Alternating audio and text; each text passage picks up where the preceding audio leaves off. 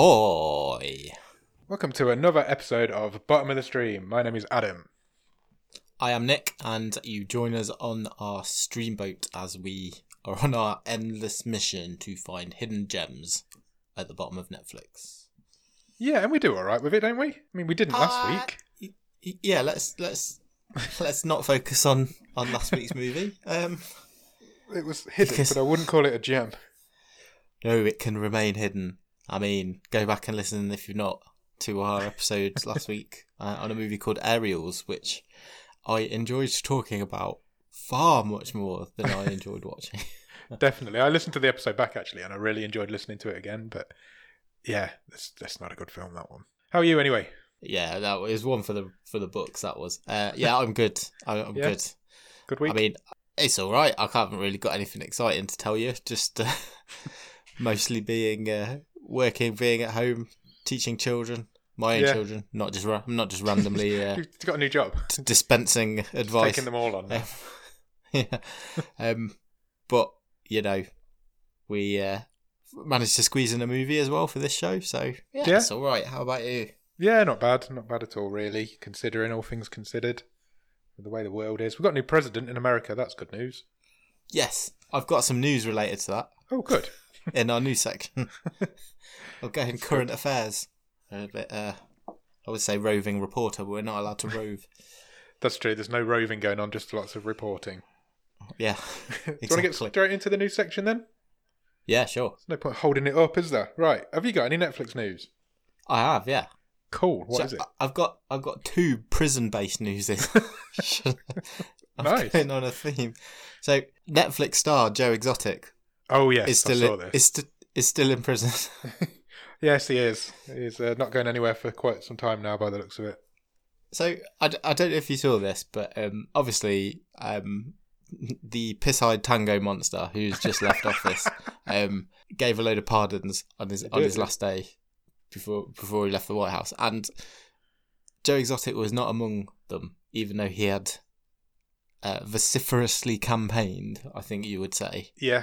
And I don't know if you saw this in the news, but there was like a ridiculous stretch limo parked outside his lawyer's offices for like 24 hours, ready to go and collect him. Allegedly, there was like a hairstylist in the back, and the plan was to sort of, if he'd have got pardoned, shuffle him out of prison. They'd have pimped him up in the back of the limo, and then took him straight to a press conference. That's madness. Imagine but that didn't happen. Half of me really wishes it had have, just to have seen that. What happened next with Joe Exotic? It's just.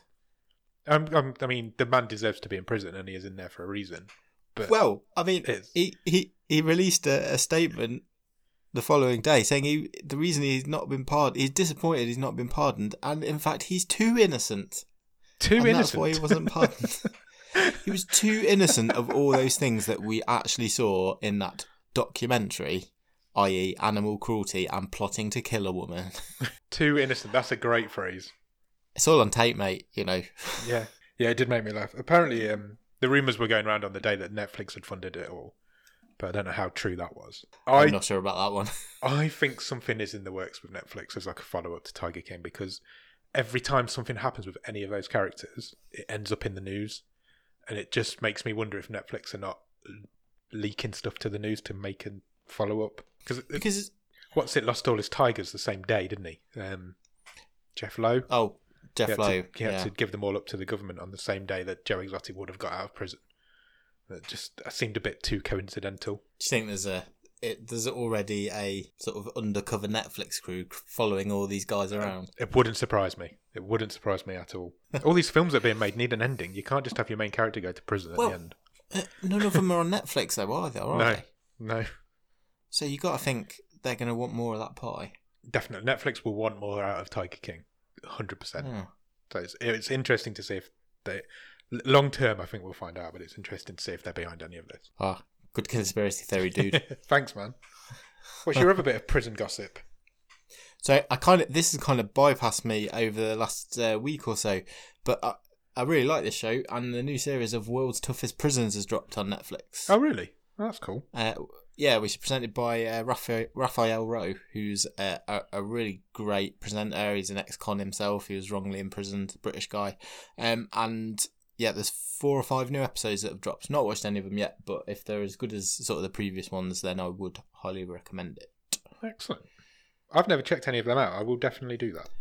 So I think there's about, before this one, I think there's 4 seasons. Right. But the first season it was on Channel 5 and he didn't present it. Okay. It was someone else and he's nowhere near as good. Because I can't remember the guy's name. He's an Irish guy, but I think he was a journalist as opposed to an ex-con. Right. And you just don't buy it. We only watched like one of them, but the ones that Raphael Rowe presents, quite he meets some characters. I do like that sort of to thing. say the least.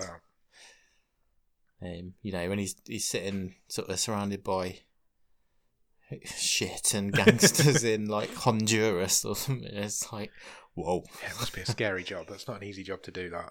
Cool. I guess I can't remember which. What? You went surprised? Did I? Or did you say, it sounded like you said. It sounded like you said ooh, but I think you might have said cool. I just said cool. Yeah, I did. Sorry. I thought you'd gone a bit like ooh. John. Yeah, John Inman. John Inman on you. That's my prison news. Good prison news. Shall I do a bit of news? Yeah, go on. Well, it's not really news. Well, it is. It's not really news. It's an article that I've read this week. Okay. You know, I don't know how you pronounce this guy's name. David Benioff. Yes. D.B. Weiss, who are the writers of Game of Thrones. Sure. Just after Game of Thrones, they got signed by Netflix. You remember? They did, yeah. Yep. Well, Netflix have now released. Well, Netflix haven't released any details, but there's details emerging of the projects that they're currently working on. Okay. And according to this article I've read, there's 4 currently in progress, all at the same time. There's only one that's been officially announced by Netflix, which is a TV show called The Chair, which, funnily enough, is going to star Sandra Oh, who is a Netflix Bottom of the Stream alum. And also Jay Duplass, who is Mark Duplass's brother. Yeah. It's it centres around the chair of an English department at a major English university. And it's a TV show. Amanda Peet and Anna Julia Wyman are also writing it and producing it, and Bernie Caulfield is attached as a producer. That's the only one that's officially been announced. They're also working on a film, which is called Metal Lords, which is due to begin filming early this year, so it's not even been filmed yet. And that's a teen comedy music drama coming of age story of 2 boys. Oh, as in heavy metal. Yeah. I was picturing like a like Blown Away, that reality show. No, I was expecting like a blacksmith type. Metal Lords is a great name. You are the weakest blacksmith. Get out. That's a great name for a blacksmithing reality show, Metal Lords. Right, no one steal that idea. I'm getting on it. Copyright. What's the date? 21st of January. It's a teen comedy music drama coming of age story of 2 boys who are obsessed with heavy metal and their mission to beat the popular kids in the school's band competition. Cool. So they're attached as the writers of that. There's also another TV series coming with those 2 attached, which is called The 3-Body Problem. Okay. Which is based on a novel by a Chinese author called Liu Cixin. I highly doubt that's how you pronounce his name. And Alexander Wu is joining the writing team as well. With Brad Pitt and Ryan Johnson as executive producers. Oh, excellent. The official logline for this series is the story of humanity's first contact with an alien civilization set against the backdrop of China's Cultural Revolution. A secret military project sends signals into space to establish contact with aliens. An alien civilization on the brink of destruction captures the signal and plans to invade Earth. Meanwhile, on Earth, different camps start forming, planning to either welcome the superior beings and help them to take over a world seen as corrupt, or to fight against the invasion. The result is a science fiction masterpiece of enormous scope and vision. The word masterpiece is used there. And they've not even started writing it yet. So that's an ego, isn't it? Yeah. And finally, there's no information on this, but they've also got we don't even know if this is a TV series or a film, but it's called The Overstory, and it's based on a novel by Richard Powers with the novel's got the same name, and that is also in the works at Netflix, but apparently it's Netflix co-CEO's Reed Hastings' favourite novel. All right, okay. So he's going to want to put some money behind that. Just just knock all that out and they'll be fine. Yeah, I saw that earlier. I thought it was quite interesting that those two had got quite a lot of work on at the minute. It is interesting because if memory serves me correctly, they turned down they had a couple of deals on the table. One being a deal from Netflix, and the other being go and make your own Star Wars trilogy. Yeah, didn't that get taken away from them? Oh, did it? I can't remember which way around. After the disaster of the last season of Game of Thrones, I think they lost that. They basically admitted, didn't they, that they'd fudged Game of Thrones to write this Star Wars trilogy. They got so far with Game of Thrones and then just can't really be asked with putting our all into this. I saw that article on Reddit earlier today, and the very first comment underneath was, "Nope, the North remembers." And I just thought that's really, really good. They've got a lot of work to do to win back any sort of fans. Those two, but it'd be interesting to see what they can come up with. Cool.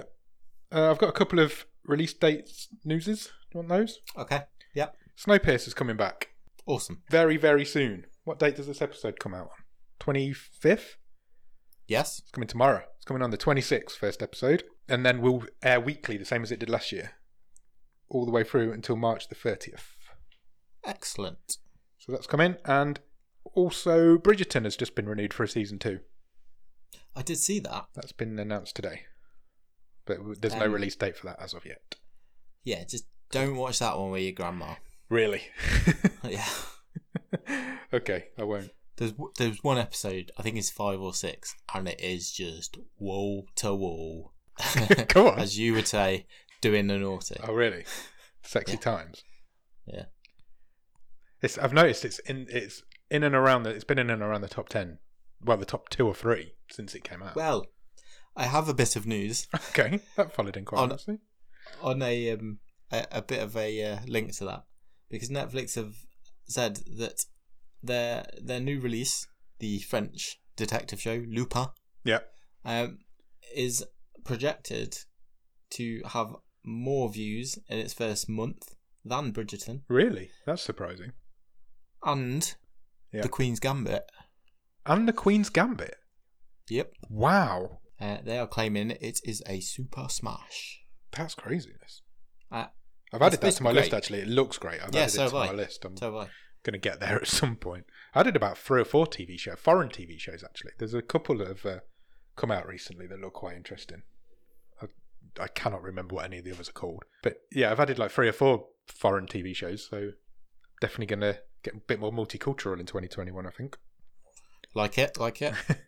Talking of... bit of a theme for this episode. Are you done with news? Yes. Cool. Have you watched anything good at the top of the stream? I've only watched a couple of things, really, because I've still been watching Psych, which I mentioned last week. Oh, yeah. So, I've also finally started the most recent season on Netflix. Yes, I think it is the most recent season of Better Call Saul. So right, okay. I'm now only I'm nearly up to date. Well, I will be at the end of this season. So, that's a really good season, that is. I really enjoyed that season of that show. Yeah, so I've been watching that. And then the other thing for me, last weekend, I watched the first 2 episodes on Disney Plus of WandaVision. Oh, I watched that as well. Oh, did you? Yeah, I watched it I didn't know you'd watched it. Yeah. What do you think? Right, so I thought it was great. Yeah. I loved how they are just all in on this sitcom gimmick. Yeah, 100%. I think it will be even better once you've got the whole thing. When you know what's going on. I just feel... Yeah, and it's weird, isn't it? And I know we've been talking about this in the Discord this week. Yeah. The whole sort of binging versus weekly release. And I just don't think it's fair that this has had not the best reviews because people are like, well, it's inaccessible, it's difficult to follow, I don't know what's going on. I think that's just because people are too used to being able to watch the whole thing in 2 days. I completely agree. It's been written for binging, but has not been released as a bingeable show. And that is going to get it negative reviews, I think, unfortunately. I have high hopes it is all going to tie together. And, yeah, I'm sure it will. You know, essentially from the without getting too spoilery, the few hints we've got is that you've got a sort of horror mystery underlying the whole thing, haven't you? Yeah, definitely. And that's as much detail as I'll go into, because I know people wouldn't have necessarily had the chance to watch it. But yeah, I'm definitely intrigued. I got to the end of the first episode and I was like, well, that was awesome. What the fuck was that? Yeah. That's the only way I can describe it. It was like, that was fucking brilliant. I don't know what the fuck it was, but it was brilliant. And I didn't know if I'd feel that because I am too young and not American enough to have ever watched the Dick Van Dyke Show. Yeah. Which is, what the first episode is an homage to. Yeah. The second episode is an homage to Bewitched, which I can remember watching on occasionally when I was very young, but not really in detail.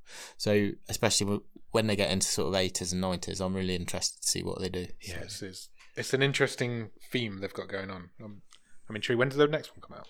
I think it's Fridays. Is it? Cool. So yeah.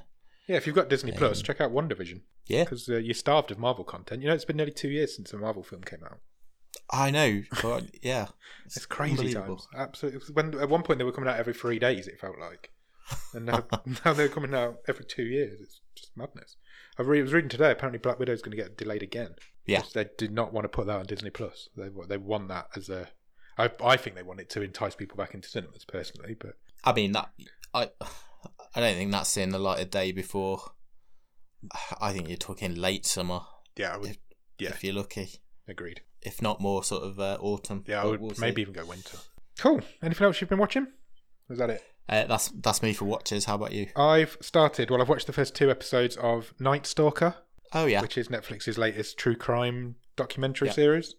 I've only seen 2 episodes, so I can't really comment on how good it is yet. But they do not hold back on showing you the crime scene photos. I will tell you that much. There is some gruesome shit in that episode, that show. It's a mad story. I've obviously, being from this country, I've never heard of it before, but to have a serial killer who has no motive and no kind of... He'll just go after anybody. It's seemingly at random. It's the policeman who they're interviewing. I was like, we had no clue what was going on. He did 3 people in 3 days, and there were no connections. They were not the same age. They're not the same type of person. He raped a couple and he didn't rape one. He robbed one and didn't rape the other one. He had no MO at all. It was just seemingly at random. And the only thing that ties all the crime scenes together is his shoe print. Okay. But other than that, they wouldn't have even thought it was the same person. Wow. So I'm intrigued to see where it's going, but I've only seen the first 2 episodes. So yeah, I've seen the trailer. It keeps popping up. I would like to get to that. It's gruesome though. They do not hold back on showing you those crime scene photos. Sure. They literally put a little bit of tape over the person's eyes, and then you just see everything else. Okay. I don't know how many there's. I think there's 5 or 6. Cool. I'll have that finished by next week, so I'll let you know what I thought in next week's episode. So that's all I've been watching because I finished season 1 of Dexter. Oh, I got to the end of the first season. So did you enjoy it? Yeah, it was really good. I remembered a lot of the first season. Yeah, it was really, really good. The guy who plays the eye strip killer is so good in it. Yeah. It's a shame he could never come back. Spoiler alert. Yeah, I think you're fine with that one. Spoiler alert for a 16-year-old TV show. But yeah, I'm going to move straight on to season 2, I think. I also started watching a sitcom on Sky called Breeders. I don't know if you've heard of it. Okay. Funnily enough, it's Daisy Haggard again.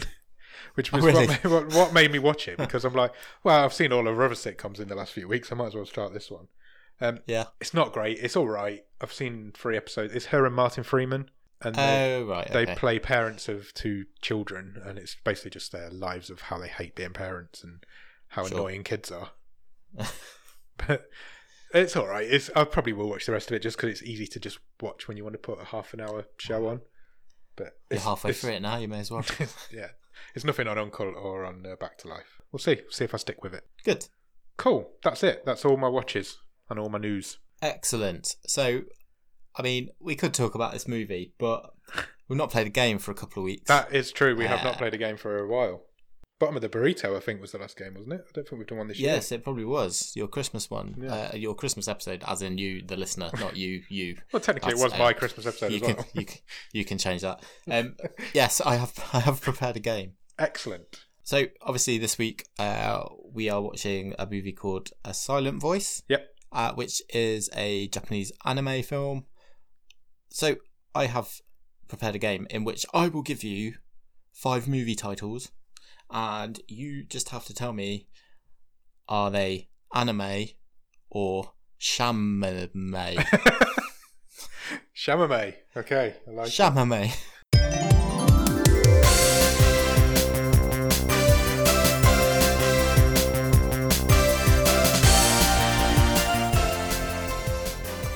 I'm slightly leading you astray there because they are all real movies. Okay. but they are not all anime movies. Oh, wow. This is going to be tough. Let's see how you do. I've only ever watched 2 anime movies, and they've both been on this show now. So Yeah, well, they're not on this list, so... Oh, God. Yeah, it's not my area of expertise, anime. I'll get into that more in the episode, I guess. Well, you might learn something then, so... Hopefully. Are you ready? Yes, more than ready. Okay, the first one. Anime or Chamonix? I want to eat your pancreas.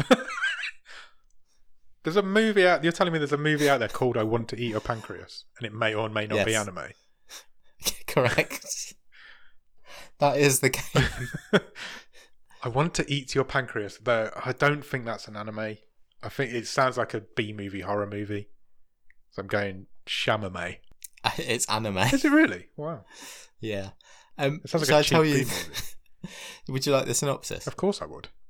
I Want to Eat Your Pancreas is an incredibly moving, well-made film about a reclusive boy who becomes close to his popular classmate after learning she has a terminal pancreatic disease. Oh my goodness. Wow. That is not what I was expecting at all. So he wants to eat it to cure her from that? Yeah, basically, yeah. Isn't Japan weird? I think I can say that because it is a truth. It's not. That's not racist. It's just true. Right, you ready for the next one? More than ready. Cat shit 1. Cat shit 1? Yeah. I think the noise suppression is cancelling your laughter. Oh, sorry. No, it's fine. I'm laughing. Cat shit 1. I know there's a lot of anime that put a 1 at the end of their stuff and numbers at the end, so I'm going to go anime. Correct. Because that indicates that there's more than one cat shit film. It is a gritty tale about an Iranian hostage crisis, except the SWAT team are all anthropomorphic bunnies. Japan's weird, isn't it?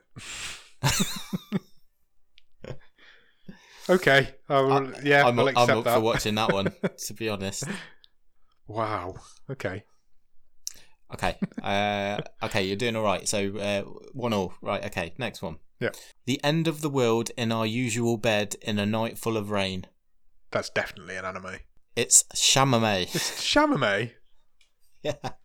What is it then? That's an Italian movie. Again, it's Julie Christie. It's a romance. Really? What's it called again? The end of the world in our usual bed in a night full of rain. Wow, that's dark, man. I'm not going to try and read the Italian. Okay. But yeah, that's a translation of the title. Okay, cool. I can't remember how many I've done now. Is that 3? That's 3. It's 2-1 to 2 left. Not me. I'm losing. Okay, so number 4. Those magnificent men in their flying machines, or How I Flew from London to Paris in 25 hours, 11 minutes. Something tells me I've heard of that. That when you said that rang a bell. Oh, that's interesting, because if that's ringing a bell, then it's probably not anime. Because I don't know anime. Chamonix. Correct. What is it? It is just known. Usually, it is just known as The Magnificent Men in Their Flying Machines. It's a 1960s British film, right? And I'm pretty sure you will have seen it on like Channel 4 on a Saturday. It or rings Sunday. a bell with me, definitely. But its official title is a lot longer, which I didn't know. So I can remember seeing that film when I'm. It did ring. As soon as you said it, it rang a bell. So cool. So it's a draw. So this is the decider. Yeah. Go on. Good luck. Thanks. I've been trying to practice this one. Oh, okay. So good luck. The final one. Yeah. Right, you ready? Yes. Bo. Bobo. Bo. Yeah. That's got to be an anime. I think you left a bow out. Did I? Bo. Bobo. Sound like fucking Teletubbies. Bo. Anime. Correct. Yes. Well done. Thank you. What's that one about? It is an anime where the protagonist fights evildoers with his nose hair to protect the innocence of the world from having their own hair and therefore their power stolen from them. Obviously, of course it is. Why wouldn't it be? I don't know how you didn't guess that, to be honest. That's mad. Wow. I will put a picture of Bobo in the Discord. Well, maybe we'll get all 5 movie posters and see if we can put them on Instagram or something, or Discord or something. Well done. Thank you. I'm quite proud of myself. Movies are weird. Movie titles are weird. Yeah. Yeah, bizarre. Shall we move on? Let's do that. Shall we talk about this week's film? Yes, please.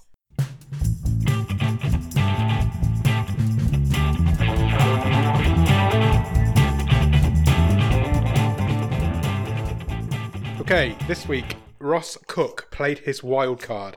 Every season, every member of our Patreon team and both me and Nick get a wild card. Basically, that means that you can bypass the randomizer and pick a film that we're going to watch for the week. And Ross Cook, our famous Patreon and artwork collaborator, chose A Silent Voice, which, as Nick's just mentioned, is a Japanese anime film. It is from 2016. It is a 12A. Runs for 2 hours and 10 minutes. And it's currently rated at 8.1 on IMDb, which is tied as the highest rated film we've done on this show so far. Any idea? Interesting. Any ideas what it's tied with?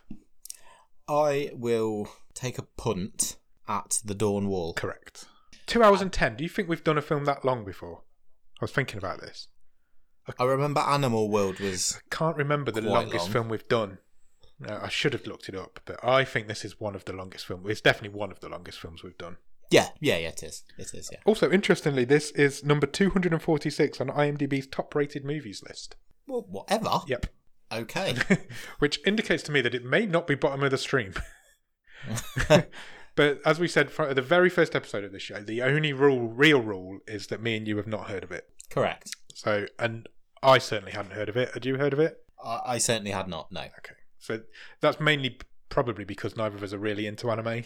That's the rules. Them's the rules, I guess. I mean, I think if you're an anime fan, you're probably aware of it. Yeah.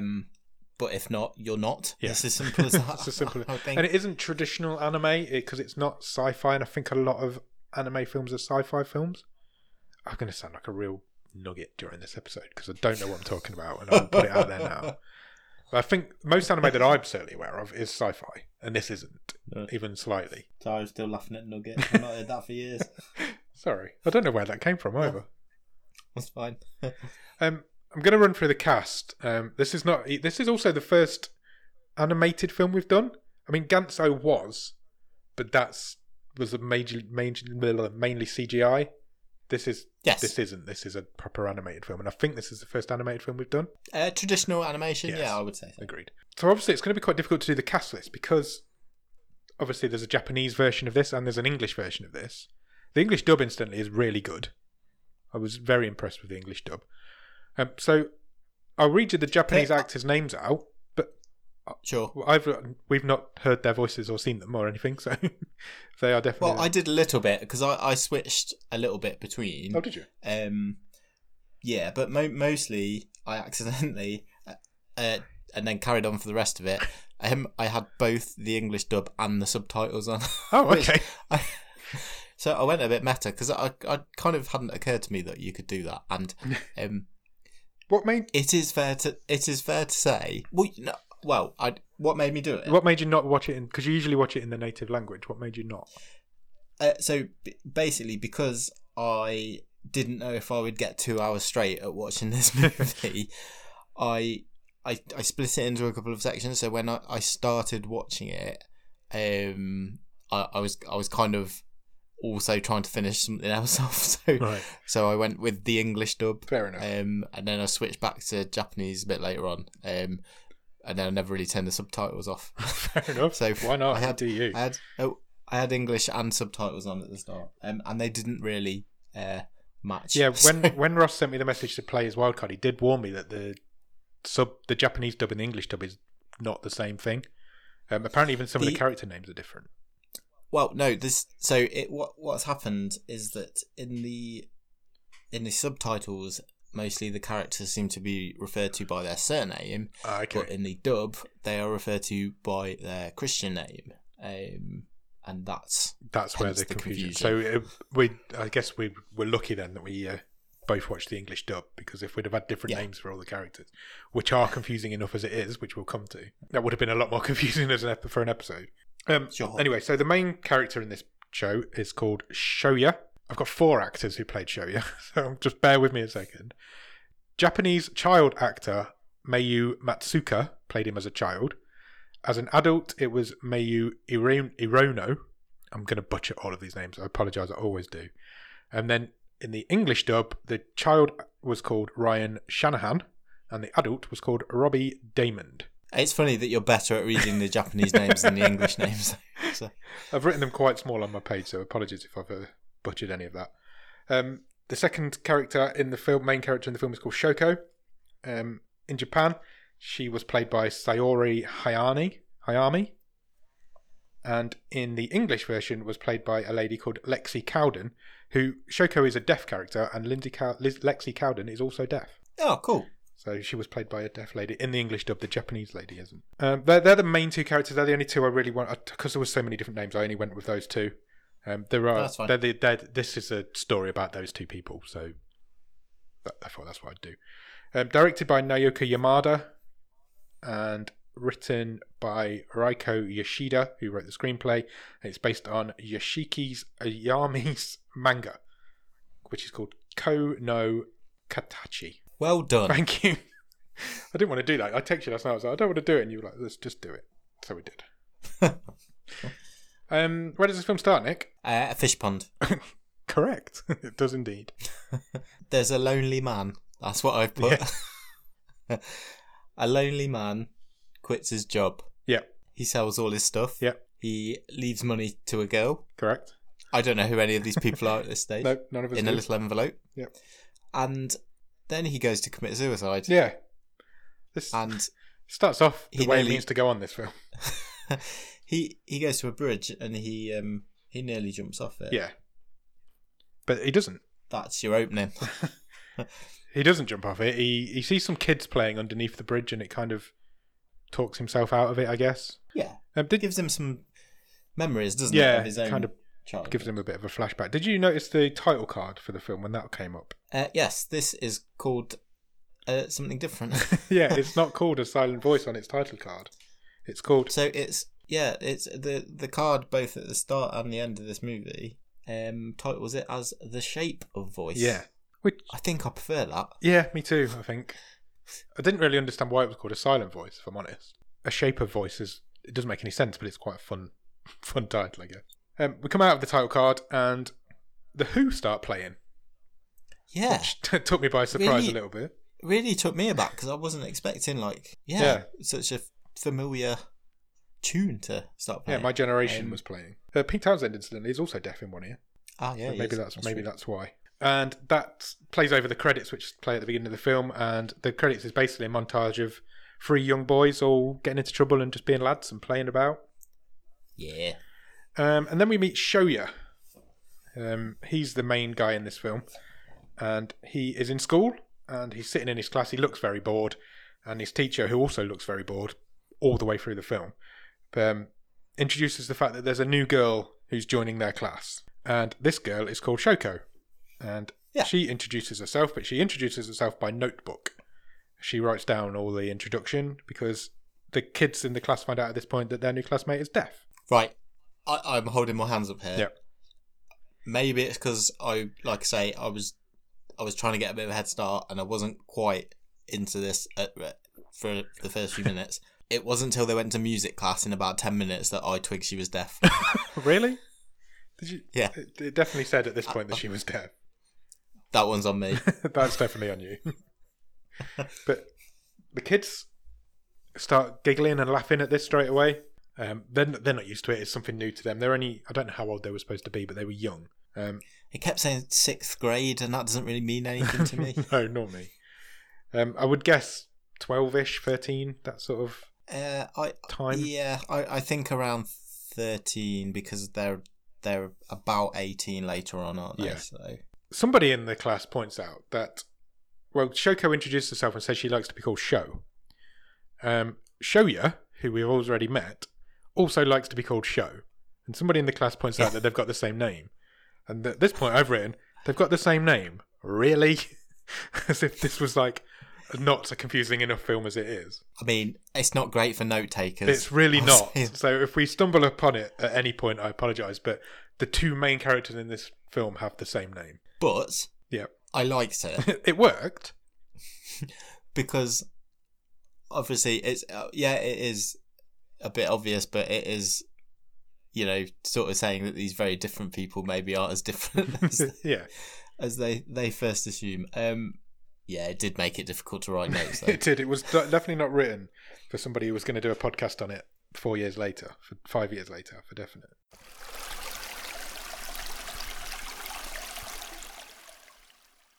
Let me just kind of get them hanging out at the school. There's a section where the kids are reading like a paragraph each out loud, and the teacher even makes Shoko. I'm so gonna fuck up this so much. Shoko. The teacher even makes Shoko do it, even though she's deaf. And Shoya is mocking her from behind, but obviously she can't hear that. Yeah. And everybody in the class is pretty mean. I mean, this was a tough. The first half hour of this movie was tough. It really was. Because they are horrible to this new girl. Yeah. And she just wants to be friends. She just wants to make friends. And she's really sweet. And everyone unreservedly is horrid to her. They're a bunch of cons. Yeah. and it really threw me because I'm like, nothing's built up for this. That they are just horrible people. Yeah, it was tough. It was. There's nothing worse than bullying. I hate bullying, and the first half an hour of this film is just a bullying montage. It's horrible. It's really horrible because there's the next scene is Shoya's hanging around with his lads in the playground. She appears to have a bit of a thing for him early on, because she kind of migrates towards him quite often. And a little bit, she just wants to be friends. She just wants to make friends with somebody. But he's horrid. He calls her a freak. He throws some stones at her. He chucks a load of dirt in her face at one point. Yeah, they write shit on the blackboard, don't they? But then he's horrible as well, because then when she turns up, he's like, "Oh, I'm just rubbing this off." Yeah, who wrote that? I don't know who did it, and it's just like, he literally this just guy finished is doing it. Oh, absolute weasel. He really is. The teacher announces the next day that they're going to spend some time learning to sign in the class. Learning sign language. However, she says we're going to spend 3 minutes a day learning sign language. So even the teachers are not that fussed. They're just doing it because they have to, I guess. And then we get loads and loads more bullying, don't we? Yeah, loads of it. And then it sort of culminates in everyone in front of the class, and the teacher's like, "We hear there's been some bullying." Yeah. I'm like, you are bad teachers. The teacher at the front of the class, the male teacher that they've got, he never takes his head up from his book that he's reading. Yeah. And he just is not interested in teaching that class or teaching those kids anything. I've written here, even the teacher's a douche. And it gets to the stage where one of the girls steals her hearing aids from her ears. Yes. And she's really nasty. Yeah. And she's like, "Oh, you can hear like this." She's mocking her. And she throws them to Shoya, and Shoya actually throws them out the window. Yeah. And then a bit later on, he goes to do the same thing again, but as he pulls them out, he makes her bleed. Yeah. Because they're obviously these ones that are attached to her head, I guess. And for that, he gets sent to the office because some of the kids are like, "You've gone too far. What the fuck?" But then she apologises to him when they meet up later on. Because she thinks she doesn't know what she's done wrong. Yeah. She thinks she's at fault somehow. Yeah, she thinks she's feeling guilty because he got sent to the office. So she apologises to him. And he ends up throwing... This notebook is her lifeline. She can only communicate via this notebook. And he ends up throwing it in the pond. And she goes after it, and she goes into the pond to get it. And then, I don't know if I missed something here, because the next bit, he was in the pond. Yeah. I didn't understand what happened there. So what happened was, I think it was just... the timeline just went a bit funky. So she was pushed in the pond, but then we flipped to his viewpoint and he was in the pond. And then it flipped back to the scene in the classroom where basically the teacher was like, "Right, who's bullying this girl? Who's bullying Shoko?" Yeah. And all his classmates turned on him. Yeah. So was that's supposed to be after this where they'd all turned on him then? Yeah, I think so. That makes more sense. I just didn't get what I was... So then So then we saw this scene where basically they all shopped him to save themselves. Yeah. And then we went back to the pond and he was in it. Yeah. So it was just a bit of a funky structure. Yeah, it was. She stopped coming to school at that point. She hadn't been to school because her parents think that she's being bullied. This is what the teachers are saying because they've lost 8. Well, they said. Go on. Yes. No, that's exactly what I was going to say. She's lost 8 pairs of hearing aids in the last 5 months. So some time's passed as well. And the teacher, because it's the headmaster that's in the class talking like this. And the teacher's like, stand up, show you. It's obviously you. We know it's you. So the teacher calls him out to start with, and then all of his mates sell him out as well. Yeah. And he tries to defend himself. He tries to say, look, it is me, but it isn't just me. Yeah, you're all as guilty as I am. But they're all... They all close ranks. They literally turn on him. So he storms off. And when he gets home, his mum's on the phone, because the school have obviously rang her to tell her. He gets home, he's wet because he's been in this pond. His mum's like, right, come on, we're going to Shoko's house. Are you going to apologise to her? And then nothing really comes of that. They do go. His mum kind of backs out a little bit, do you think? She doesn't follow through with it. Unless it was something that was missed in the dub, but it didn't come across like she punished him or came down on him for what he did. She just tells him to be a nicer person from now on. Yeah, basically. Yeah. The next day he finds Shoya in a classroom and she's cleaning his desk. She's like, I don't understand why, but she was. And he freaks out and they end up having virtually a fist fight. He is horrible to her. So I believe what's happened is someone has graffitied on Shoya's desk, basically saying this guy's a bully. Yeah. And she's trying to clean it off. Right, okay. Even after everything he's done to her. And he's just like, get away from my desk, what are you doing? And they actually get in a fight. Yeah, he is just a fucking piece of work, this guy. She actually bites him at this point. Yeah. To get him off. And then the next day after that, it's announced that she's gone. She's moved to another school. She can't handle it anymore. Yep. And that's where we kind of leave the kids. Because at that point, we cut to an older version of Shoya, who is now probably, 18, 19? Yep. And this is the sad man that we saw at the start of the movie. Not a lot. All they've done is made the character model bigger. He's just got a bit lankier. He's just got a bit lankier. They've not changed the face model much, but they have changed the voice actor. So, and he bumps into her. Or he finds her.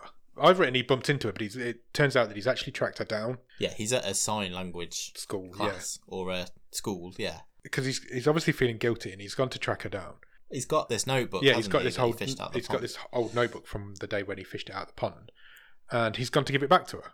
He basically says, "Look, can we be friends?" And she walks away from him. At this point, anyway. And I've written here, and I don't think I liked this bit because I don't think it was good for his character, because there's a scene where he literally, a light bulb goes on and he's only now realising, oh, all she was looking for 5 years ago was a friend. Yeah. And he realises it then in that moment, and I was like, I see you're stupid as well as it's horrible. There's all the way through this film, he cannot understand her voice. He cannot understand, even to the point where they do become friends. He can't understand what she's saying to him, which isn't easy, but that's kind of a theme all the way through. So he kind of misinterprets what she says a lot, and that sort of thing. Is that because he's not willing to listen? Possibly. Is that possibly? Is it it definitely was when he was a kid. Meaning here. I think as an adult, maybe. When he gets home that day, his mum's found his suicide note. Oh, yes. So she, as any good mother would, loses her shit and starts screaming at him. And she's got all the money that he has saved up to pay her back what he owes her, which he left on her pillow at the beginning. And she's like, look, I don't want your fucking money. I'll burn it here and now. Just promise me you won't kill yourself. And as soon as he sees the money about to go up in flames, he freaks out. He's like, no, I promise I'm not going to do it. I've changed my mind. I'm not going to do it. And then his stupid mum accidentally burns the money anyway. I think it was quite a lot. It was like 1.7 million yen. Yeah, I think that's what it said. Shall I do a... I don't know how much that is. Do a Google calculation. In English pounds. I could ask Alexa. Wow, I'll race you. Alexa, what's 1.7 million yen in pounds? 1,700,000 Japanese yen is 11,965 pounds and 3 pence. Wow, how has he got that much money? You've got a better exchange rate than me. I've got 11,961 pounds and 96 pence. Wow, how has he saved that amount of money up? He sold something, didn't he? Did he sell a car or something? I think he sold basically all his belongings, didn't he? So like all his games. There was something big that he sold. I remember his mum saying, but I can't remember what it was. But she accidentally sets fire to it. Yeah, she sort of comically burns it accidentally. So imagine setting fire to 12 grand. That'd make me want to kill myself. It wasn't that big an envelope. It wasn't. That's true. From now on, from this moment, Shoyo has got a voiceover for the rest of the movie. Yeah. Which I thought was interesting to introduce that at this point. There you go. There you go. I guess because he's now an adult and they can do that, I guess. He reveals at this point that he only went to see Shoko to tie up any loose ends before he killed himself. Yep. Because he was obviously going to kill himself that day. And he's at college. He's doing some sort of college course, and he's become a little bit of a recluse. Oh, he's absolutely pushed everyone away. Because his mates turned on him when he was in school. He doesn't have friends now. He doesn't get involved with anybody at college. He's a bit of a loner. But that accusation, that fact that he is a bully has followed him to this school. Yeah.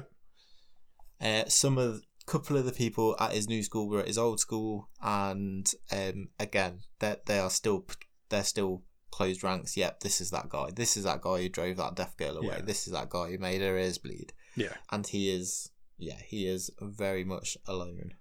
To the point where he says he doesn't even look at people's faces anymore. He can't make eye contact with people. And the film illustrates that in a really nice way. I really like this. Everybody's face in this college has a blue cross on it because Shoyo doesn't know what they look like because he doesn't look at them. He talks to them. He will communicate with them and he goes to class with them. But he doesn't look at them. So because of that, he doesn't know what they look like. So they've all got this blue cross on their face. And I really like that. That sticks now for the rest of the film as well. Most of these characters stick with that. Wasn't it? It was. I really like that. It really paid off at the end, which we'll talk about later. But it was nice. Yeah. Later that day, his mother apologises for burning all that money. Shoya hears a guy, when he gets to school, he hears a guy getting his bike robbed. Because there's a million bikes in this parking lot. And he goes up to this guy who's robbing this kid's bike, and he's like, "Look, take mine. I don't want it. Take my bike instead." Yeah, he's just lost everything. I don't really care. He's got no will. And so this thief obviously goes, "Oh, okay, I'll take your bike, no problem." And he never brings it back, obviously. So he steals Shoya's bike. Kid who he rescued, I do know his name. Tomiko? Tomato? Tomohiro. They become friends at this point. Shoya's having this internal battle about whether he should go back to see Shoko again. He's not sure. And when he gets to class, his classmates don't let him in the door this time. They just lock him out of the classroom. So he goes home, basically. And when he gets home, the fat kid, who is Tomohiro, who I've written the fat kid in my notes all the way through, because he was comically fat, has found Shoya's bike.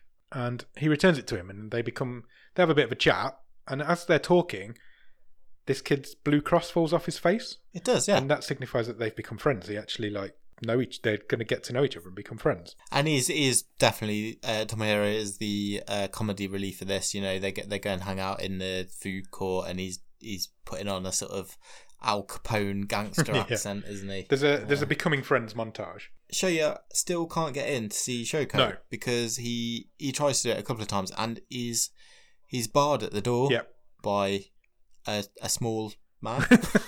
A boy. A small boy. Small boy, yeah.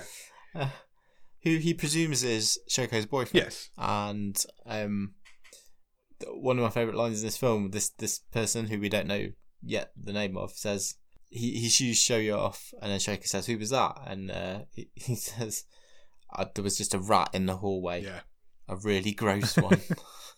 So this person, obviously, this boyfriend, I guess, knows who Shoya is, obviously. Doesn't let him get anywhere near Shoko. Until now, because the fat guy, Tomohiro, attacks the boyfriend, which makes Shoya run away. But I presume Shoko followed him because they meet up outside. So the two sidekicks were too busy scrapping. And the two shows got away, and they have a bit of a chat, don't they? They meet up on a bridge, which they meet up on this bridge quite often now for the rest of this film, and the boyfriend and Tomohiro are spying on them through the lens of the camera. They've got a camera, and they're kind of spying on them to see what's going on And it's a bit of a comedy scene, isn't it? They're the two comedy characters at this point, anyway. Yeah, Shoko's inverted commas boyfriend is an aspiring photographer. Yes. So got a camera everywhere. So they were kind of high up on a balcony and they're watching down, see what's going on in this car. Why did they just go down there? I don't know. Yeah, they're just trying to spy on what's going on. And basically, Shoya and Shoko are feeding the fish together on this bridge. Sure. And she fetches out this old notebook that Shoya gave back to her. And she tries to read it, but he tries to stop her reading it. Because he doesn't want her to read it in front of him, I guess. Yeah, remember some of the stuff. Yeah. And they have a bit of a scuffle, and the book ends up in the river. So she jumps in the river to get this book back. And then he jumps in the river to get her back. So everybody's in the river now. Yeah. And they do. They eventually get out of the water. She kind of bows to him and then leaves. Her boyfriend has taken great exception to this conversation happening. And he puts something on Twitter, in inverted commas. He puts a picture of Shoya going into the water. It's forbidden. Yeah, you can't do that. Not allowed in the river. Which leads to everybody seeing this picture, and eventually Shoya gets suspended from school for a week. So he's stuck at home because apparently you're not even allowed out of the house when you've been suspended from school. No, because his sister says, "Go on, I'd take your niece down the playground." Was it his niece? I couldn't picture this. There's a little child. I think so. I think he lived with his mum and his sister. Right. Okay. And the little child was his niece, and he's told, go and take her to the playground, and he says, yeah, I'm not supposed to, I'm suspended. Yeah. I didn't know school had that power, but you never know, do you? So they go to the playground, and he happens by chance to find Shoko's boyfriend hiding in the climbing frame. Yeah, he kind of asleep in there as well. Yeah, with no shoes. As if he kind of lives there. And they have a bit of a bonding session, don't they? They have a bit of a chat, and this boyfriend, we don't know his name at this point, admits to putting the picture up on Twitter. Yeah. And they kind of bond over it. They become not friends, but not as enemies as they were. How was that? But Shoya takes him home and says, come and have dinner with us. You're not sleeping in this climbing frame. Shoya realises frame. that he's living in this climbing frame. And he's like, come home, come and have some food.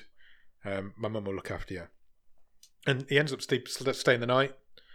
But he leaves in the middle of the night. He gets up in the middle of the night. He feels a bit uncomfortable living in somebody else's house. And he gets up and he leaves. At this point, he takes a photo of a dead frog. Yeah. Which I thought was a bit strange, but it is explained later on, and it's explained quite nicely. Everyone in this movie is a very troubled teen. That's an understatement. Shoya realises that he's left in the middle of the night and goes out and follows him. And he explains that I've run away from home. Shoko doesn't need me anymore. It comes to that. So it's at this point we get a bit of a revelation. Yeah. So they end up being outside this person's house. He's kind of headed home. And he says at this point, my name's Yuzuru. Yeah. And actually, I am Shoko's little sister. Yeah, younger sister. So not a boyfriend. Just her protector, her younger sister. And then Shoko and Yuzuru's mum turns up and slaps the shit out of She Shoya. does. She is not a fan of Shoya. And she slaps him in the face and shouts at him and tells him to leave. So the next day, he meets up with them again. So the four of them, there are four characters. I guess these are the four main characters in this film now. So you've got Shoya, Shoko, Yuzuru, and Tomohiro. And Shoya decides that he needs to get her phone number because he wants to keep in touch with her, I guess, because he wants to be friends with her. But she tells him that she wants to get in touch with some of the other kids from school. Yeah, she's on a mission for something. Yeah. And the first person that she wants to get hold with is Naoka. Yeah. Now, I think I missed something here because my next note says they go on a train ride together. Yeah, so I think I've missed the same bit because I've put they're on a train ride. I'm not sure how this got set up. She says to Shoya, I want to meet up with Naoka. So he takes her on a train. I presume they go and meet up with her. They do, and she's the friend who's now got short hair, and she's actually changed positively.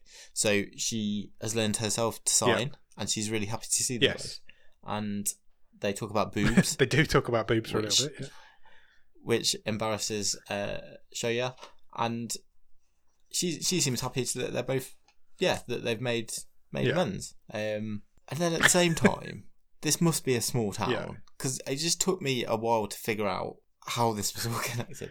Well, Shoya sort of excused himself while these two girls catch up. He gets given a voucher for a club. But the girl who gives him this voucher for this Meow Meow Club was in their one of their ex-classmates, their schoolmates from little school, elementary school. So elementary school, yeah. So she's the next target, I guess. So he goes to this Meow Meow Club. Now I was expecting a strip club. Yeah, me too. That's the joke. Yep. It wasn't one. It was just a club where you could have some cats sit on you for a bit. It was a cat cafe. Yeah, basically was. But they don't see the girl. No, they don't. She sees him, but he does Yes. not see her. No, she makes herself scarce. Yeah. Later, not too much later, I think it's pretty much the next scene, he does meet up with her. Yeah. This is Nyoka. Yeah. I'm glad I'm getting these names right. And she's still a twat. Vile. Basically, she's horrible. All the way, even at the end, she's horrible. She is chatting away to Shoya and suddenly notices that Shoko is across the road, on the other side of the road. Yeah. So she gets excited by this and runs over, and she starts picking up where she left off, basically. She tries to pull the hearing aids out again. Yeah. And so, you're still a loser. Oh. yeah. So Shoya stands up to her, but he basically says, clear off, fuck off, go away, I don't want to be around you. I think you've all know this person at school, Yep. don't you? You know, she's not at school anymore. She's left early. She's working a job in a cat cafe. Well, I don't know someone who does that part, but you know, and absolutely hanging on to the fact that she was a popular kid at school. Yeah. Yeah, everybody knows that. Everybody knows that person. That person is in everybody's life.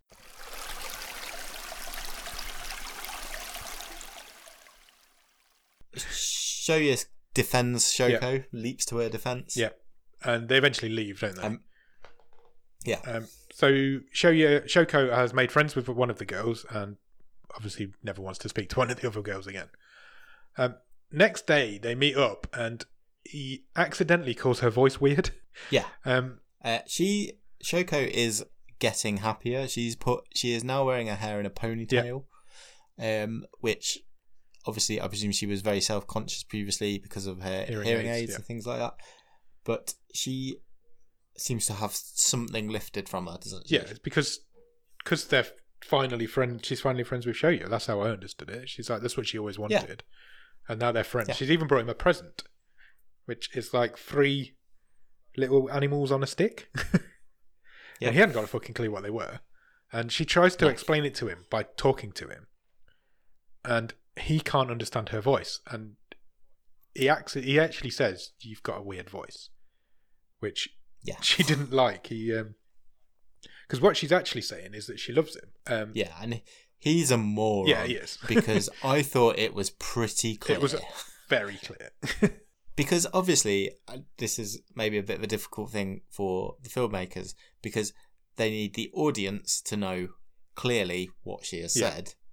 But at the same time, it makes him look completely stupid. Yeah, because she clearly says, "I love you." Yeah, but he can't understand her voice. They've made that brutally clear all the way through.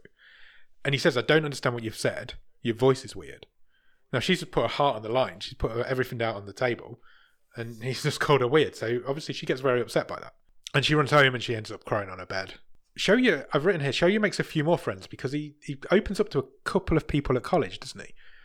One of them is one of the girls that he used to go to school with at his elementary school, and then she's got like a male friend. Yeah. So, and they've now kind of got this little group. Their blue crosses fall off as well, don't they? And they've got this little group going on, and they all go to the party together. Everybody's there, and then Nyoka turns up, who is the bit. And I was like, well, why the hell is she turning? Yeah, they go to is it like a theme park? It is, yeah. And she turns up because, like you said, it must be a really small town, and she's just there. Nobody wants her there. She's just there, and they go on a roller coaster. Yeah, and it's like a montage of Shoya having fun. Yeah, and the voiceover is like, "Oh my god, what is this? Yeah. I'm enjoying myself. Am I allowed to do this?" Yeah, and I thought that was quite affecting. Actually, it really was, because he just beats himself up all the way through about how much of a bastard he was when he was at school, and he doesn't accept the fact that he can grow from that, I guess, and he just beats himself up all the way through the film. At this point, I want to point out to you the animation of this roller coaster was beautiful. Oh, it was real. It was great. It really was. It was the best bit of animation in the film, and it just looked wonderful. Well, I think there might be a bit near the end, but there was definitely there was two standouts, and the roller coaster was one of them. Yeah. Tomohiro gets jealous at this point because anytime anybody gives Shoya any attention, he gets a bit jealous because he's my best mate. You're not allowed to talk to my best mate because he's never had any other friends before, I guess. Yeah. And yeah, live written here, Shoya feels guilty for having fun. And one of his old friends, Shoya's old friends, who abandoned him at the school, works at one of the food stands in the theme parks. Yeah, another popular kid at school who's doing well for himself. Yeah.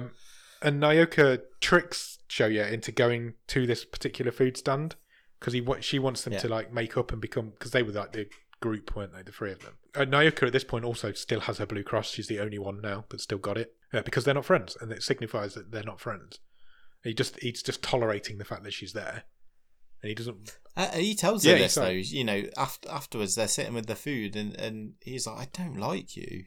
Yeah, because this is where just after this we find out. How do I describe this? Nyoka and Shoka go on a Ferris wheel together. She bullies her on, not in a horrible way, but like after Shoyu tells Nayoko, "I don't like you," she immediately runs off, grabs Shoko by the wrist, and says, "Come on, we're going on this Ferris wheel alone." Yeah, in a compartment. And what's the sister called? Yuzu.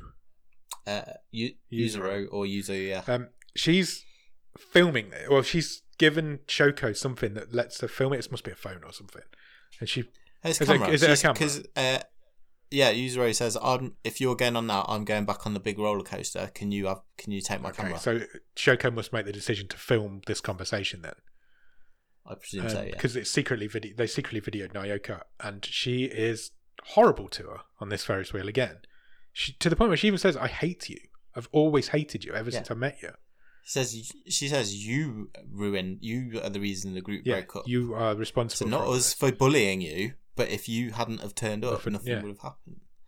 Not the fact that we couldn't discipline ourselves. It's disgusting. It really is. And even to the point where Shoko says, "I don't hate you. Yeah, I just hate myself." I'm like, oh man, this is heavy. Because we see this video by the fact that Shoya's watching it later on at night with Yuzu, because she comes around to show him, doesn't she? And she's like, "Look at this video," and Shoya just says, "Look, all I want in my life is for Shoko to like herself." And I'm like, this film is getting deep and heavy now, and it's not barely started. At this point in the this point in the film, all of his new friends find out that Shoya used to be the guy that bullied Shoko. Yeah, so the girl who's come with him from the old school, basically it's history repeating. She tries to save herself. So she basically throws him under the bus. She's like, "This is the guy that used to..." Again. Again. They used to bully Shoko when we were kids. So Shoya runs off. Later, Miki is the girl. She tries to apologise. Yeah. Everybody's back on the bridge. She tries to apologise. She's like, "I didn't mean to do that. It was just one of those things." And they argue about who was the worst bully. Yeah, and they all kind of fall out. Shoya gives them all some home truths and tells them. Well, he does. He's withdrawing again, isn't he? So he just absolutely deals out insults to all of them. He knows it's all his fault. Self-centered, you're a horrible person. He says it's all my fault, but you guys, and then he goes through each one individually and gives them some more hold. Yeah, he's tearing the group apart. And they all leave. Everybody leaves. Even Tomohiro leaves at this point because he's like, "I can't be friends with somebody like you." And we end up with just Shoko and Shoya left. The shows I've written here. They eventually end up parting ways, and the next day Shoya goes back because Shoko goes to this bridge every day. It's just where she hangs out. Shoya goes back to see if he can talk to her again, and when he gets there, he doesn't find her, but he finds her sister, and she's like crying. Yeah, there's just before that, there's a scene which, again, this is probably my least favourite part of the movie because it felt a bit forced. So you get a really quick scene back at Shoko's house because they live with their mum and their grandma, and there's a really quick scene of the grandma being cool with Yuzu. It's like doing some schoolwork or something, and I've literally written, "Oh, the grand's cool. Oh, now she's dead." Yeah, we find out that Yuzu was crying at the bridge because the grandma had died. But we'd seen her in 2 scenes, and she'd only spoken in literally the scene before. Yeah, and nothing really comes of it either, because they go to... Well, there is. Because when Shoyo meets Yuzu on the bridge, he's like, "Can I walk you anywhere?" And she's like, "Yeah." And he literally walks her to the gates of the funeral. On her own. She's like 12-year-old kid or younger kid. And she's in a school uniform. On a Saturday. And then, again, this was a bit on the nose for me. I thought it was a bit clumsy. So you then get this shot of a butterfly, which visits Yuzu and Shoko in turn. I'm like, yeah, I get the whole rebirth thing. It's a butterfly. We don't need that. It's not very subtle, is it? She's the grandma saying bye to them. I didn't need it. It was unnecessary. It was a layer of schmaltz too much, I think. It didn't add anything. But it didn't, and it didn't even need, the whole scene didn't need to be there. Some time later, some time passes after this, I think, and they hang out a few times. There's a bit of a montage of them all hanging out, and it culminates with them asking him to help make their mum's birthday cake. Now you've got to remember, because Shoyo remembers that their mum hates him with a passion of 1,000 suns. So, but he does. He stays. He helps them make the cake. The mum comes in. She makes no bones to the fact that she hates him, but they talk around a little bit, and he eventually ends up staying and eating some cake with them. The mum reveals that she submitted some of Yuzu's photos to a competition, like a photography competition, and then they all decide to go to a fireworks show together. Yeah, we get a montage, don't we, of the shows hanging out. They go to the cinema, they go to a sculpture park, they do the birthday cake, and then there's this big local fireworks festival going on. So they're sitting on the grass watching these fireworks, which again were really well animated, look really nice. Oh, that was the other bit I was referring to. Yeah, they looked awesome. But Shoko's like, right, I'm gonna go now, because Yuzu and the mum went off to get some food, and Shoko's right, I'm gonna go home now, and I'm like, that's a bit weird. Why would you do that? When Yuzu comes back with the food, she's like, I've forgotten my camera. And she says to Shoyo, will you go home and get my camera? And at this point, I'm like, shit's about to go down here. Because that doesn't make any sense. Any of that, what's just happened, doesn't make any sense. Something's about to change. So my question is, at this point, has this movie got enough goodwill at this point to earn that rather flimsy, this kid who's not been without this camera from round her neck at all forgets it to a fireworks show, forgets to take it to a fireworks show, and needs him to go home to drive the plot on. It was loose. It was very flimsy. The fact that Shoko just decided she was going home halfway through was weird enough. And then but we know why that was in a minute. But we do. But it was all a bit weird. And the fact that he needed to go home and get a camera just so he could find out what she's about to do, it was a bit flimsy. I think it just about scraped past, but it doesn't hold up really. When he gets there, he's like, "Oh, I've got the camera." He gets the camera straight away, and he's like, "I wonder where Shoko is." And then he sees her climbing up onto the balcony, and you're like, "Ooh, shit is about to go down." And he screams her name. He tries to run after her. He trips over the table on his way, and then a really nice bit of arty animation happens, because she's standing on the balcony. We're watching from the inside, and Shoya's on the floor. And he's scrambling to get back up again. And the curtain kind of wafts over the window. And when it wafts back again, she's gone, which I thought was really nice. He screams her name. But then the camera cuts down and we see that he's holding her by the arm over the balcony. She's like gone. He's grabbed her. So she's jumped and he's caught her. He's grabbed her. He's leaning over the balcony holding her by one arm. He kind of prays. He promises that he'll be better. He promises he'll be a better person, that if God just gives him this extra bit of strength that he needs to pull her back up, he'll start looking and listening to people and be a better person. I did like this bit because you've seen so many movies where someone's grabbing someone by an arm or a fingertip, and I've always been like, you wouldn't be strong enough to pull that Not person. a chance. So he does pull her back up. She manages to get a hand grip on the bit of the balcony as well. But as he pulls her up, she pulls him over. The weight shifts, she doesn't intentionally pull him over. The weight of her pulling herself up pulls him off the balcony, and he ends up falling off, and he lands in the river. And there's a shitload of blood in the river. So it's gone dark. It's gone very dark. In the next scene, the very first line of the next scene is Shoya's out of the ICU. So some more time has passed at this point, because he's been in a coma for a while by the sounds of it. We're at the hospital. Shoko's mum meets Shoya's mum for the first time. It's very emotional, isn't They're it? all crying. Shoko's mum starts bowing to Shoya's mum because he's saved her. Yeah, thanks for saving my He's daughter's saved her life. life. And almost given up his own And to do that. And to be fair, Shoya's mum's sort of... She's... You know, you don't need to do that. Yeah, she's like embarrassed by it. He's not worth it, but, you know, he's not... He's obviously not without blame on everything that he did to your daughter. It's a very emotional scene. They're both crying. The sister's there as well, Yuzu's there. They're all like on the floor crying with each other. Then we cut to Naoki. And she is beating on Shoko. Yeah, she is still an absolute cunt. She really is. She's blaming Shoko for what's happened to Shoya. She's basically beating her up. Shoko's not fighting back. But then her mum comes. Was it Shoya's mum that came out? I think it was Shoko's mum initially. One of the mums beats up one on of the the girl. mums comes out, slaps Naoki, and breaks up the fight. Oh no, yeah, you're right. It's Shoko's mum. She comes out, slaps Naoki, and Naoki starts fighting the mum, and then Shoya's mum comes out and breaks up that fight. Correct. And there's loads more crying. Shoko's apologising to everybody. She's screaming and crying. Everybody's hysterically crying. Shoko is bawling, proper screaming, crying. The friend group kind of reforms at this point. So Miki turns up, Tomohiro turns up. They all bond a little bit with Shoko. So yeah, it's done because this was quite a long film. I just do question the pacing a little bit. I don't know if I wanted more of this section when she was bringing the group back together, because it was all on Shoko. Yeah. She's gone out and she goes one by one, brings them back together and tries.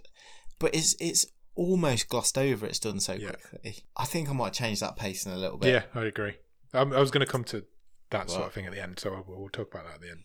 We're nearly there now. So yeah, all the friend groups back together. Naoka's still there as well. She ends up just basically getting ostracised by the rest of the group, and she ends up going home. Shoko at this point has a dream that Shoya's dying, and which wakes her up in the night. Am I remembering this bit right? I believe so she wakes up in the middle of the night from this dream that's more of a nightmare. She runs to this bridge, and at that very moment, Shoya wakes up from his coma, doesn't have a clue where he is. He's like, what's all this shit attached to me, all these wires? And he gets out of bed and he runs to the bridge too. There is no one in this hospital. That is the other thing that did make me laugh. He just waltzes out still of in his slippers and his gown, and he runs all the way to this bridge. He realises that whilst he's on the way there, that he's never apologised for all the bullying that he did when they were younger. So when he gets there, he's like, look, I'm fine. And he apologises. I really want to apologise for all this bullying. She says it was all my fault. I'm selfish. They both blame themselves. And as far as I can see, unless I've totally missed stuff, Shoko has absolutely nothing wrong. No, she's not. And Shoya has Shoya done enough to redeem himself? I think he probably has. Anyway, it's a tough one. He definitely has in Shoko's eyes. He says to her, will you teach me how to live? And I thought that was quite a nice line. And the next... Oh, I kind of took it as, can we help each other to live? But yeah, okay, I suppose it's the same thing. So the next day he leaves hospital.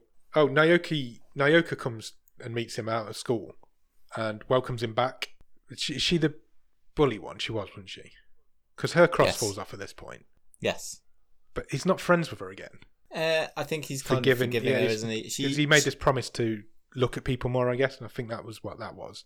It was a symbolism of... And Shoko has kind of tried to integrate her back because she in the montage of her getting the band back together, she sort of waited for days outside Naoko's work. So again, it is a bit glossed over, but I think that the subtext being that she has actually changed a bit, but we don't really get that payoff enough. I didn't think. Right. So this is his first day back at school, and there's some sort of festival going on at the school. So his school is like hosting I could only describe it as like a cross-town open day for other schools to all come in. There's stalls and I think so, yeah. So, but he gets to the door of the classroom and he can't go in. He can't face his classmates. And then Tomohiro appears at the door and he's really happy. He's like boisterous and happy that Shoya's back.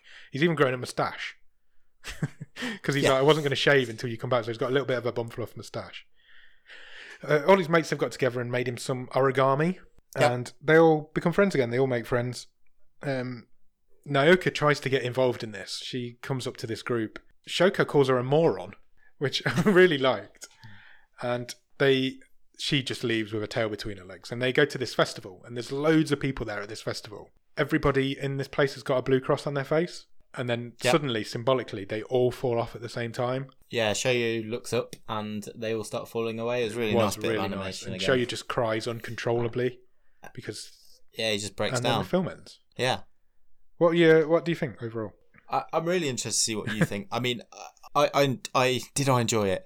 I'm glad I watched it. It's a tough one to say you enjoy because it is so dark and so deep. Yeah, the themes that it touches on are really important. Yeah.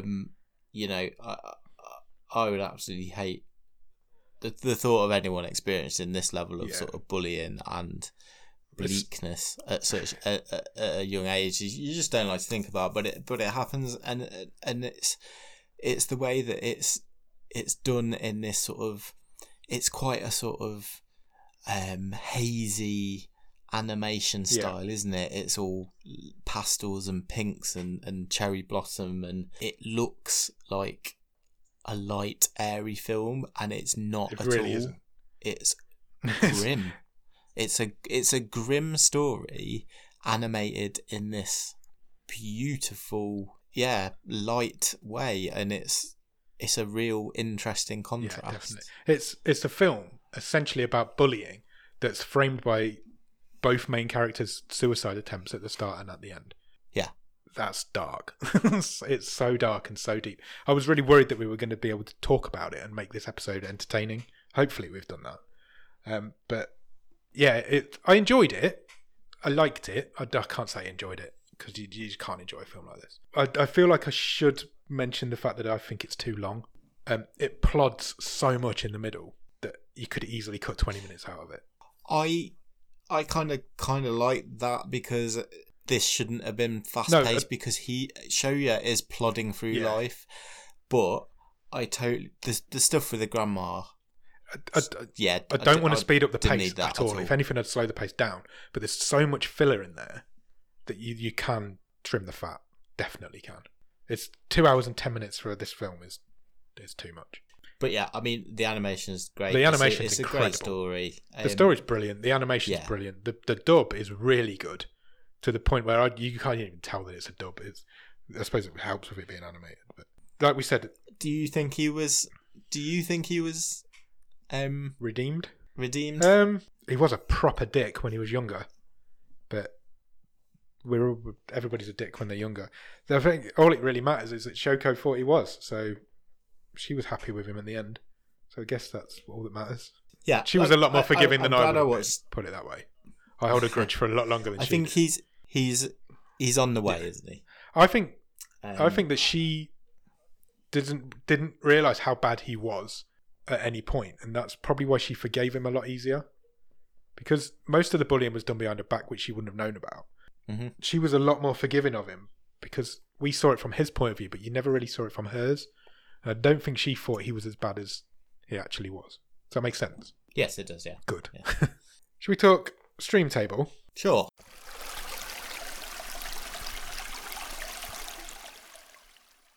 This is going to be an interesting one. There's already 2 wildcards in the stream table. This is, obviously, we've mentioned again, this is Ross Cook's wildcard film. What sort of area of the stream table do you think we're looking at? Definitely top half. Yeah.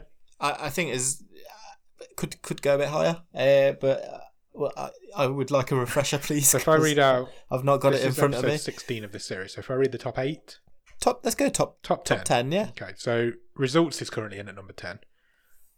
Hungerford's at number 9. 7 is Would You Rather. 6 is The Discovery. 5 is Pottersville. 4 is Catfight. 3 is VFW. At number 2 is Lost Bullet. That's your wild card. And number 1 is Caliber, which was Sam Mulholland's wild card. There's your top 10. I think it definitely goes in the top 10. Where are you thinking? Yeah. Right, I've definitely got it higher than The Discovery. Yes, me too. I'm thinking, and this is what I love about this show. In what way, shape or form do I decide whether this is above Pottersville or not? Because That is a Christmas film About a Bigfoot. about a fake Bigfoot. It's true. That is the great thing about the stream table. You have to compare cheese and eggs. It's something completely different. So are you thinking either side of Pottersville? Catfight comes next. Well, I think so, yeah. I think I agree. For me. I think it definitely doesn't compete with VFW, so it doesn't go third. I'd just say straight away, just to head off any comments, over the next week or so. This is probably a better film than Pottersville. Yes. This is a better film than VFW. But that's not what this is about, and it's not what the show's about. We're not trying to find masterpiece films. We're trying to find hidden gems, and that's not always going to be the best films going at the top and the worst films going at the bottom. Increasingly, I have found my choices on rankings lean towards what did I have a better time in, rather than what's technically and emotionally the best movie. Although that can be obviously you have. It can also, it's not necessarily exclusive. Obviously, you have to take into that sort of thing into account. But I think I'm with you. I think I'm looking either side of Pottersville as well. I think Catter's Fight. I think Catfight's high, but I don't think this film's better. I think if I had the choice, I'd watch this Catfight again over this. I'll say it again. I've said it before. For sheer, I was not expecting that Catfight. We will struggle to beat that. Yeah, and that has the edge on this for me. Agreed. So where does it go in terms of Pottersville? Are we talking top 5 or 6th? I kind of feel my gut's saying it's just above, but it's close. Yeah, I think mine's the same. It is close. It's just the length of it put me off. I can't get around that. The length of this film put me off it. And even once I've always had a problem with length, to be fair. Yeah, it's usually the other way though. There was a point where I paused it and I'm like, shit, there's still like an hour left of this. And not that I wasn't enjoying it, but it's a long old film. Especially, like we said at the beginning, neither of us really know anything about anime.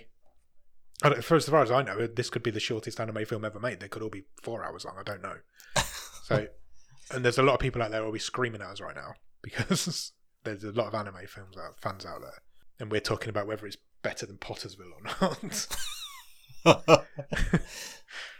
I think it's slightly better than Pottersville. I'm happy with it going 5th. Okay, good. Deal. Cool. How are we turning the tides on it? Just get rid of that bit with the grandma. Yeah, exactly the same. Just chew some of the fat away from it. Cut it down. 1 hour and 55 minutes, I'll accept. Take 15 I minutes didn't have I didn't have as much problem with the length. If you want to, if we want to keep it this length, but I'll give that 10 minutes to her sort of putting the band back together at the end. I'll be fine with that. Cool, deal. That's how we've changed the tide on it then. I know we are going really long, so should we just speed through and pick next week's film? Let's do it. What sort of film are you looking for from next week, Nick? I want explosions. Explosions, something big. Yeah. Big old action film. Sure. Okay, I'm going to press the button. Are you ready? Do it. It has picked a film called Deadcon. Okay. Any ideas? Right. I'm feeling pretty confident here. Okay. I don't know, because this isn't ringing a bell with me. I am going with Zombies Invade a Comic-Con. Okay. Interesting. It's a horror film. Do you want to know the synopsis? Yes, please. It says, the horrors and isolation of being a social media influencer run rampant when a collection of YouTube and Instagram stars soon discover there are things scarier than thousands of teenagers armed with phones asking for selfies. Okay. I think you might have hit the nail on the head, personally. Good. Nothing mentions zombies, but what's scarier than a load of teenagers with phones? Surely zombies. Would you like to know what this film is rated at on IMDb? Of course I would. 2.8. Well, what a perfect companion piece to this week's movie. Yeah, so we went from, 1.5 to 8.1 to 2.8. We are all over the shop. And we should mention as well that next week's episode will be the 100th episode we've ever put out. Amazing. It won't, obviously not the 100th film, but we have put out bonus episodes in the past. We put out Christmas specials. So this equals up to this is episode 99. Next week's the 100th episode, so we'll have a bit of fun with that as well next week. We'll come up with some ideas of what we can do with that, and we'll go and watch DeadCon, I guess. Let's do it. Cool. In the meantime, check us out on Instagram and Twitter and Letterboxd, and now all the same username. It's BOTS_podcast. Facebook.com/bottom of the stream. The website is bottomofthestream.com. On there, you will find every episode we've ever recorded available to play in your browser. All 4 season stream tables have now been fully updated with all the reviews. There's loads of other good stuff on there as well. There's some merch you can go and buy on there. And Patreon. Check us out on Patreon, www.patreon.com/bottomofthestream. On there, for a couple of quid every month, you can join us aboard the stream boat and get some stickers. You can get some bonus episodes. You get early access to episodes. Nick does a newsletter every month. If you come in at a certain level, you'll get a wild card, so you'll get to pick a film for the week and make us watch a 2-hour Japanese film. And Discord. The Discord link will be in the bottom of the show notes. Check us out in there. We have a lot of fun in there now. There's quite a few people in there chatting. It's pretty active, and usually there's always somebody to talk to if you get bored. So come and join us in the Discord section. Yeah, please do. If you can't do any of that, then please spare 5 minutes to leave us a review on Podchaser, on Podbean, on Apple Podcasts, or anywhere else you can leave reviews about podcasts. Maybe if you are a skilled animator, you can animate as a review in the style of a silent voice. Or the shape and of voice. That would voice. be beautiful. Yes, whichever you want to. Whichever you want. Yeah, so do that. Check out DeadCon, and we'll come back next week to talk to you about it. Cheers. Bye.